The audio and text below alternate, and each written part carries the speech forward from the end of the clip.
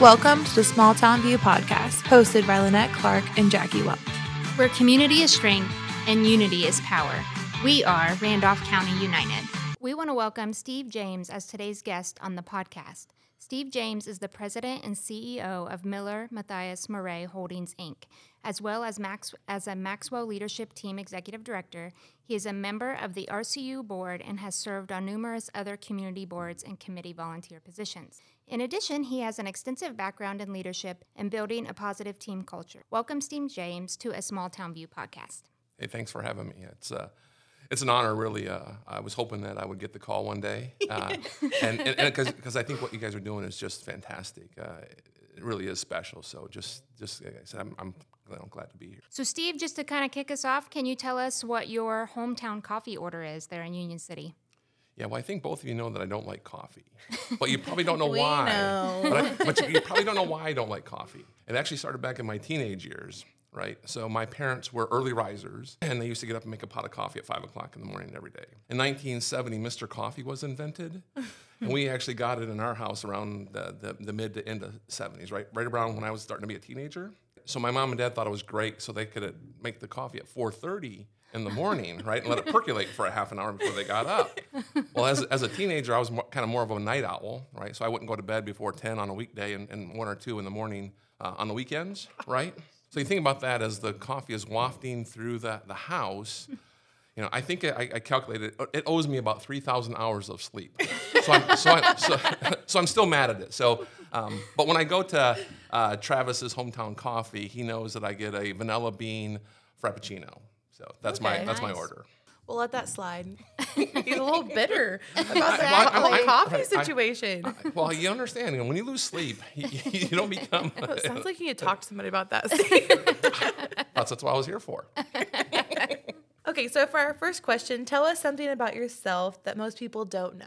There's a lot of things that people don't know. I'm kind of a private person. What I thought I would do is actually, in memory of a childhood friend that actually was killed in a car accident last year, I'd tell you guys a story about the time that he took my tonsil out with a shovel.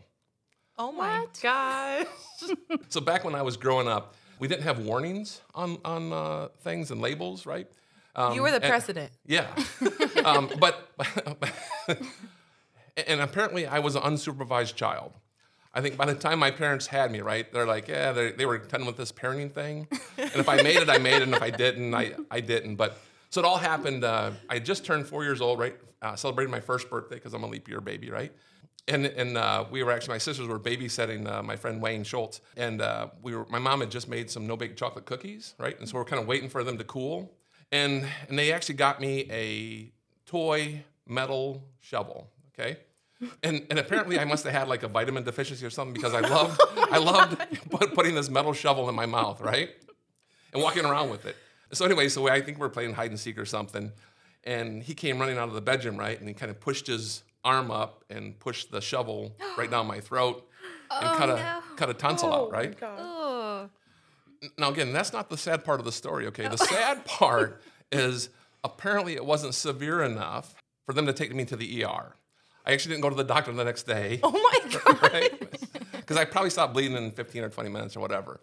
But it was severe enough that I got punished for having the shovel in my mouth, and I couldn't get a no-bake chocolate cookie, which that was really depressing. As a mother of an almost 4-year-old, that is terrifying. Yeah, for real. Although my kid just had his tonsils taken out, so we don't have any metal shovels either. Without a shovel, right? Without a shovel. Well, again, I will tell you, it's cheaper just have someone take it out with a shovel because tonsil, they're expensive. So you just have one tonsil? No, I actually had the other one removed through surgery. Dang it, you should just took them both while you had it. Well, that's what the doctor said. He's like, he would have saved you a whole lot of money if you would have taken both of them. Take both tonsils at one time. Oh, man. So are you like bitter about shovels too? No, I still like shovels today. So. The coffee was a done deal. But. Well, I was still formulating my brain at 4, so it was okay, right? I just survived, right?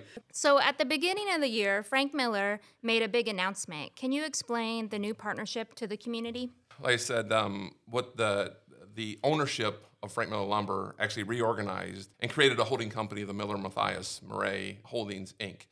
And then we actually then acquired both Frank Miller Lumber shares and Just Lay Chocolatier shares. And then Susan Murray actually became the chairman. And then I still am the president and CEO of both companies. So I know with your leadership background that you see any challenges as new opportunities. So what are you most looking forward to about this new partnership? So, the really exciting thing is, well, Frank Miller Lumber will basically stay the same, right? Same leadership, same company culture, whatnot. So, but really we're trying to take our processes that we've developed at Frank Miller Lumber and take it over to Just Lay's. And we kind of, what I've described it as, we're the Ray Kroc to the McDonald Brothers, right? McDonald Brothers took it to the level it is, and the same thing, Just Lay brought it really from its infancy and what was in his mind up to where it's at now.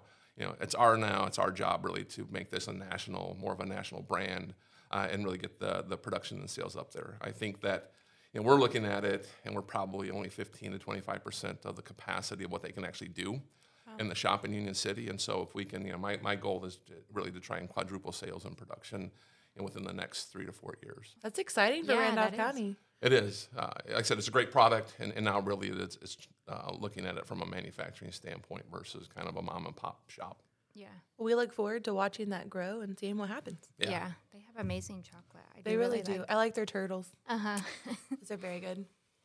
Yeah, Just Lay probably will continue to make the turtles because they're hand painted and whatnot. So we're really, the other thing that we're trying to do as well is actually get Just Lay back into being the creative genius that he is with you look at all the products that he has, and allow him in the R&D section of it, and then let us run the manufacturing. So, you talked about kind of copying that culture and things and bringing those to Just Lay. So you have an impressive background in leadership, and at last year's Live to Lead event, we learned about the Working Genius by Patrick Lencioni.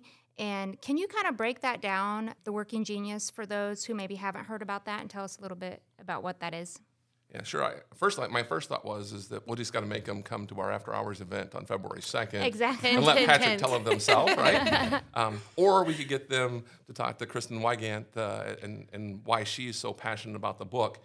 And really, the exciting thing with Working Genius is, I think for some of us, it really makes us understand why some jobs were miserable. And I think that was her case. But if I can really try to break it down and give a little tease about it, what Patrick's model is basically, he says there's 3 phases of work: the ideation phase, the activation phase, and the implementation. And in each phase, there's 2 working geniuses in that, right, which spell widget. And I think when you start to see some of this stuff, so it's wonder, invention, discernment, galvanizing, enabling, and tenacity. And really, tenacity is about doing the work. So each of us have 2 gifts in our genius. And we have 2 frustrations, and we have 2 meh.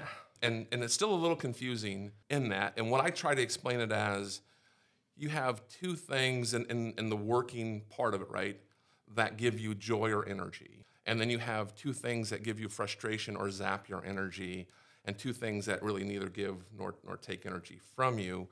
And that's kind of, in a nutshell, that's kind of how it works. So can you kind of break down what your working genius is? Yeah, and the confusing part in some of that is it doesn't necessarily make sense or not intuitive. For example, so my background is an accountant. Love math, love processes. Yeah. Hate doing the work, right? didn't know that, right? But one of my geniuses is discernment, right? Is that I have a really good gut feeling. And so most of the time I was working through the details, proving my gut was right. Gotcha. And I'm like, dang it, I should have just listened to my gut. Yeah.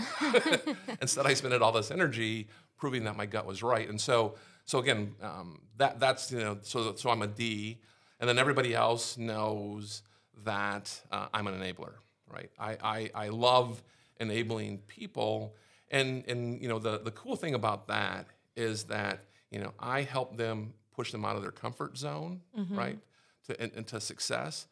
And then I get partial credit, so it's a win-win, right? So I'm a discernment and enabler.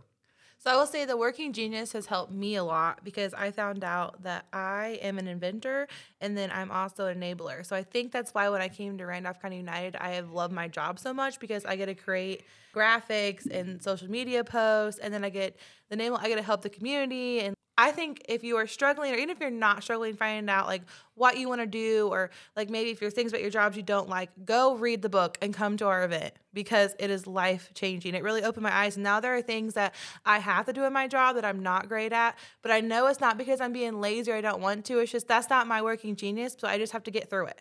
And then I really focus on the things that I really like about my job, and I just keep doing those. So. Yeah, I think anything like that, it's just about that self-awareness, right? Learning about, oh, hey, this is why I am the way that I am, and, how to use it to benefit. And so speaking of that, as being a successful company, how do you feel that the Working Genius can or should be used to improve your team dynamics and company culture? First I want to go back and talk about leadership for a second, because I think there's still a misconception of what leadership is. Mm-hmm. I think most people still think that leadership is authority and titles. John Maxwell defines leadership as influence, okay? So what the Working Genius is just one tool in the leader's toolbox, right? One of many, as you said. So when we look back and looking at leadership, right, and how can you improve your influence on others, it's really very simple, okay? First of all, you just have to value people. I think too often that we miss that, right? Because we're judging people, and we have to understand that the person's doing the best that they can based on their knowledge and experience set that they've had throughout their life, and they may not be where we're at. And so we just have to value people. Mm-hmm. The other one is we have to gain respect. Yeah. The easiest way to gain respect, right, is to have empathy for folks. When you have empathy, and again, empathy doesn't mean that I agree with people. Empathy says that I listen and I try and understand from their perspective versus mine.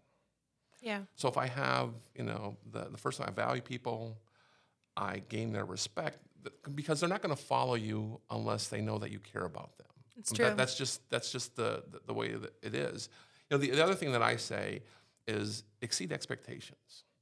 So if you're asked to do a task, just do one more step of that task. If you're asked to do a report with a recommendation, or figure out what your boss is, trying to stay one step ahead of them. Mm-hmm. Or if you're supposed to be there at 10 o'clock, be there at 9 o'clock. But I think so. First of all, we have to understand leadership. And so when you're asking me, what does the Working Genius do to that?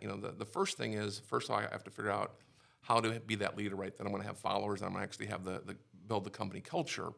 And what's important about that is, so when we're looking at folks, right, we have to know that they have our core values. And so if they have their core values, the next thing, and you guys probably hear this all the time, is we have to find the seat on the bus for them, right? They have to have the right seat on the bus. Because if you have the right values but you're in the wrong seat, you still are frustrated and whatnot. Yeah. What Working Genius does for me anyway, it says that I may have to adjust the seat. And I say that is because, again, when we talk about the 6 geniuses and whatnot, you only want to work in the ones that you're good at, as you said, Lynette. That's not how work works. Nope, it's not. Right? Mm-hmm. You have to do all of them to get it done. Now, what we're trying to do is try to get your Working Genius a majority of the time. As you said, the majority of my time I spend in my Working Genius, then I'm happier, I have more energy, and I'm more productive. So I think we have to adjust the seat. Again, we're kind of 3 months into this, since we actually had to Live to Lead, and I've read the book. So we're still kind of working through some of the things on how effective Working Genius can be for our group. But it's just like, as I said, is that we have to adjust the seat to make sure that we're working on the stuff that gives us joy and not makes us frustrated. That's kind of where we're at there. So I really like that, because when I was reading the book, it kind of blew my mind that he literally rearranged his entire company structure and who was doing what, because he had all the right pieces, they just weren't in the right spots. Right. Yeah. And even him himself, when he talked about how he went through several jobs and he would last for so many years and he would just get burnt out and he couldn't figure that out. And then he finally figured out that there were things about those jobs he liked, but he was mostly working in the areas he was struggling in, and he just burned himself out. And I think, that's helpful for anybody, because we've all been in jobs where we just kind of go through the motions. Right. But to me, a career should not be just something that you go through every day and just do the motion. You should be passionate about what you're doing. So that's really how the Working Genius just kind of changed my life, is it's kind of brought that to the forefront of what I'm good at, what I struggle with, and help me balance both of those. Yeah, I feel like if you're in your genius, it's not really work. Right. No, because you love it. Yeah. And I think that's what they say, right? If you're doing what you're passionate about, it never seems like work. Yeah. And to find that is key for everybody. And as as I said all along, is that, if you're not happy in your job, right, you need to move on, because it doesn't mean that that you either have bad bosses or your thing. Sometimes, and I think you guys talked about this before, the phase in your life is like you just need to move on because you've changed it, right? Yeah. So talking about changes, we've all faced significant life decisions, choosing to take a left turn instead of going right. These are like pivotal moments in our lives. And what is one critical moment that has shaped who you are today? When it's interesting, so I pivot every time I do something wrong, so I pivot a lot. but you asked me, what was one pivot that I made that made me who I am today? And that's really, as I was looking through that and thinking about it, it's actually staying with Frank Miller Lumber.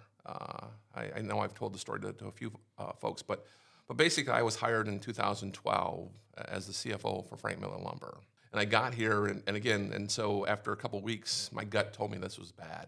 I didn't read the Working Genius yet, right? So I didn't know that, and I was hired to do a job, and so I had to complete that job.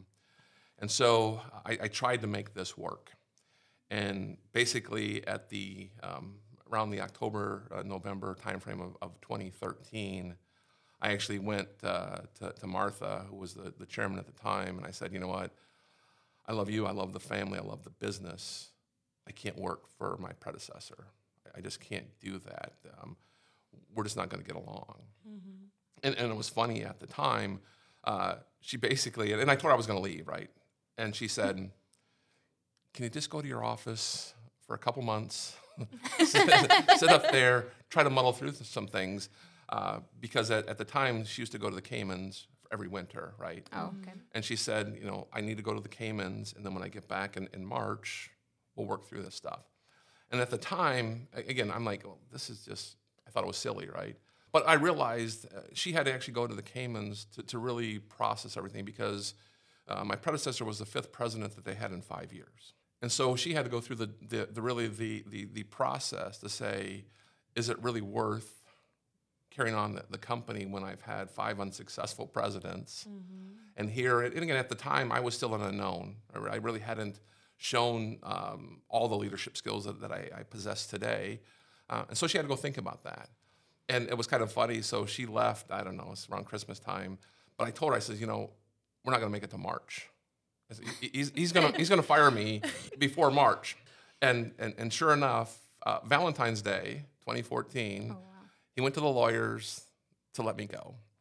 And then that's when Martha actually flew back, and we actually let him go instead. And she had the faith in me when she really shouldn't have. I mean, there was really nothing there. There was really nothing for me to stay. I mean, there just wasn't.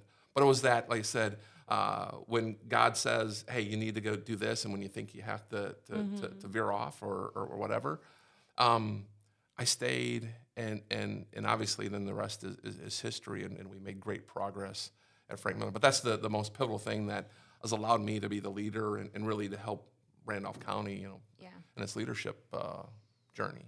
That shows a lot of Yeah. determination, because that would be hard. I mean, Yeah. to be told just to go back to your office and wait it out. Wait it out. Yeah, I mean that was like I said, those one of the toughest years of my life, because I really thought that there was great things. We talked about Just Slays here a little bit ago, but Frank Miller, it was such a great product that we have. Again, we're a premium brand in a small town, and the whole story was great, and I thought that there was huge potential in it. We just weren't living up to it. And we talk about leadership, right? And again, that's why I really, I talk about it all the time, because leadership has made the difference in Frank Miller Lumber. And I think leadership can make the difference in any company out there. Right. Yeah, it really can. Yeah.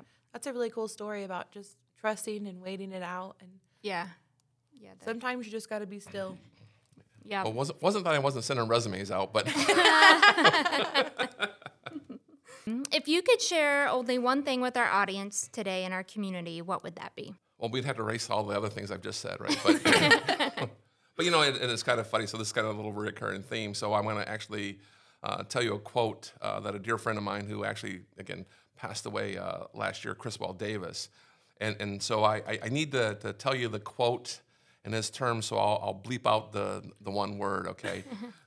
But his quote was, if you think you're going to be a D, don't be a D, okay? And think about how many times that we've kind of been that way, right? That we've reacted negatively and whatnot. And so when I get that, because I still obviously think about that from time to time, his voice comes in my mind and like, just don't do that. Just there's too many critics in the world. Just be nice. Just be kind to people. And so that would be the one quote that I leave everybody with is just be kind. Yeah. It's good. That's a good one. I mean, that works in every aspect of life. Just be kind. Treat others the way that you want to be treated. All right. You want to do the rapid fire questions, Lynette? I can. All right. So if you listened to the podcast before, you know what's coming. These are our 5 rapid fire questions that our guest does not know about unless he snuck and looked at our paper. So basically, these are just short answers, whatever first comes to your mind.